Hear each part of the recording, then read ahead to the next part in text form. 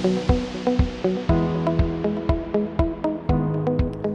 guys, and welcome back to the Sendible Insider podcast. Now, we do town halls at Sendible every quarter. It's a mandatory meeting where the whole company comes together.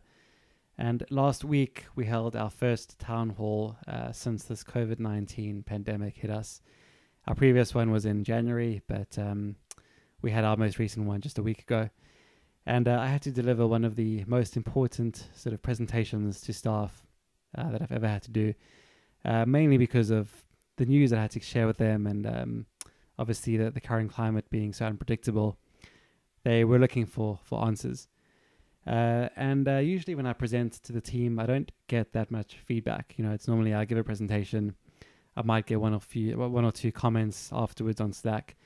But this time, for the first time ever, I actually received quite a few comments from staff members thanking me for my transparency, thanking me for just giving them hope and reassuring them that things would be okay. And this was the first time I'd actually realized that my efforts to create a presentation in a way that elicits an emotion were actually working. So I thought I would tell you how I've changed the way I structure my presentations, share my process with you, explain how I go about actually planning and coming up with the content. But before I do, I want to give you some background. So in the past, I would fill a presentation with, slides and bullet points and lots of facts and figures and charts. And then in the weeks following the presentation, I would go back to the team and see if anyone remembered anything. And 9 times out of 10, actually more like 10 out of 10, people would have forgotten completely what I said. They would have remembered some numbers here and there, some terms that I might have used, but it wouldn't have stuck with them. They wouldn't have remembered what I was actually saying. So, even though I'd spend kind of hours preparing these amazing presentations full of bullet points and amazing content, it was actually all wasted because no one actually remembered anything. So I started reading books on how to give better presentations, how to get people's attention, how to be more memorable as a presenter. And I came across one book that really helped me. It was called The Presentation Secrets of Steve Jobs. And in that book, one thing that always stuck with me is always only give no more than 1 to 3 takeaways from your presentation. Keep it really short. Go in there with what you want them to feel. So since reading those books, I discovered that less is more.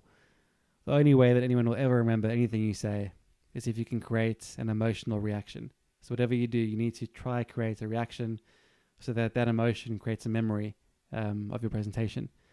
And the best way to elicit an emotion is through storytelling. So I started adjusting kind of how I present. So less figures, less bullet points, less numbers and charts, but more about just sharing a story and the journey along the way, and try to get an emotion from the audience. So I'm going to share with you my process, like how I go about doing this. And what works for me may not work for you. So feel free to try this. If you want, you can ignore this completely or adapt it to suit your needs. So here's my process. So about a week before the presentation, I'll open up a note-taking app on my phone normally.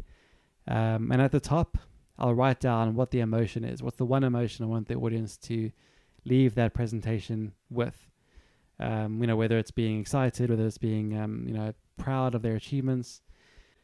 Once I have the emotion on the top, what they want them to feel, I then jot down a couple of reasons why I want them to feel that way. So once I know that I want to kind of get them to feel reassured, I know what I want to say, what the key takeaways are. And again, there should be no more than 3 key points linked to that emotion. I would then draft a narrative for the presentation. And it's important to note that this narrative is still drafted within my note-taking app.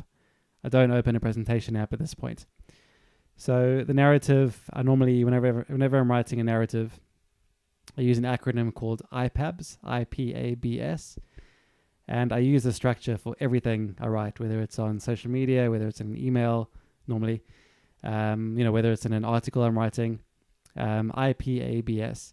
The I stands for introduction. Now, in your introduction, you need to connect with your audience. You need to make them feel a connection to what you're saying. And normally the best way is to share how you're feeling, and let them kind of connect with your emotion on the day by being transparent and open. So introduction is the first step. The next thing is you have to pose a problem. So the P from IPABS is problem. You need to explain the problem or maybe an opportunity. And then I explain why it's important. So the A from IPABS, IPABS, stands for and. So what is the next thing to highlight the problem in a more engaging way? So that really helped to illustrate why the problem or the opportunity is so important right now. That's the and. The next is the B, which is IPABS. The B from IPABS is the but. So what is it that stands in our way? What's the catalyst that will trigger us to be able to take these steps? And then the final part of IPABS is the S, which stands for so. And this is where I highlighted what the strategy was for the company. And again, no more than 3 points. These are the 3 takeaways that are linked to the emotion of reassurance. And I explained to them that we need to build trust, we need to gain market share and retain customers. Build trust, gain market share, retain customers. Those are the 3 things that I want them to take away from that meeting. So if I leave you with one final point, it really is start your presentations with the emotion. Number 1, get your emotion written up on the top of the page. What do you want the audience to feel when they leave that particular presentation? And then use an acronym or a storytelling formula where you start with a problem or an opportunity. You explain why that opportunity is important to take now. You explain what might stand in the way of us achieving that result. And then you explain what the solution or what the path is to success. And normally you get an amazing reaction, amazing response. People buy into it. And it makes them actually want to help and be part of that journey. If you have any advice on kind of how to create better presentations, I'm still learning. So feel free to share in the comments or to send me an email at insider@sendible.com. Thanks for listening and see you again soon. Bye, guys.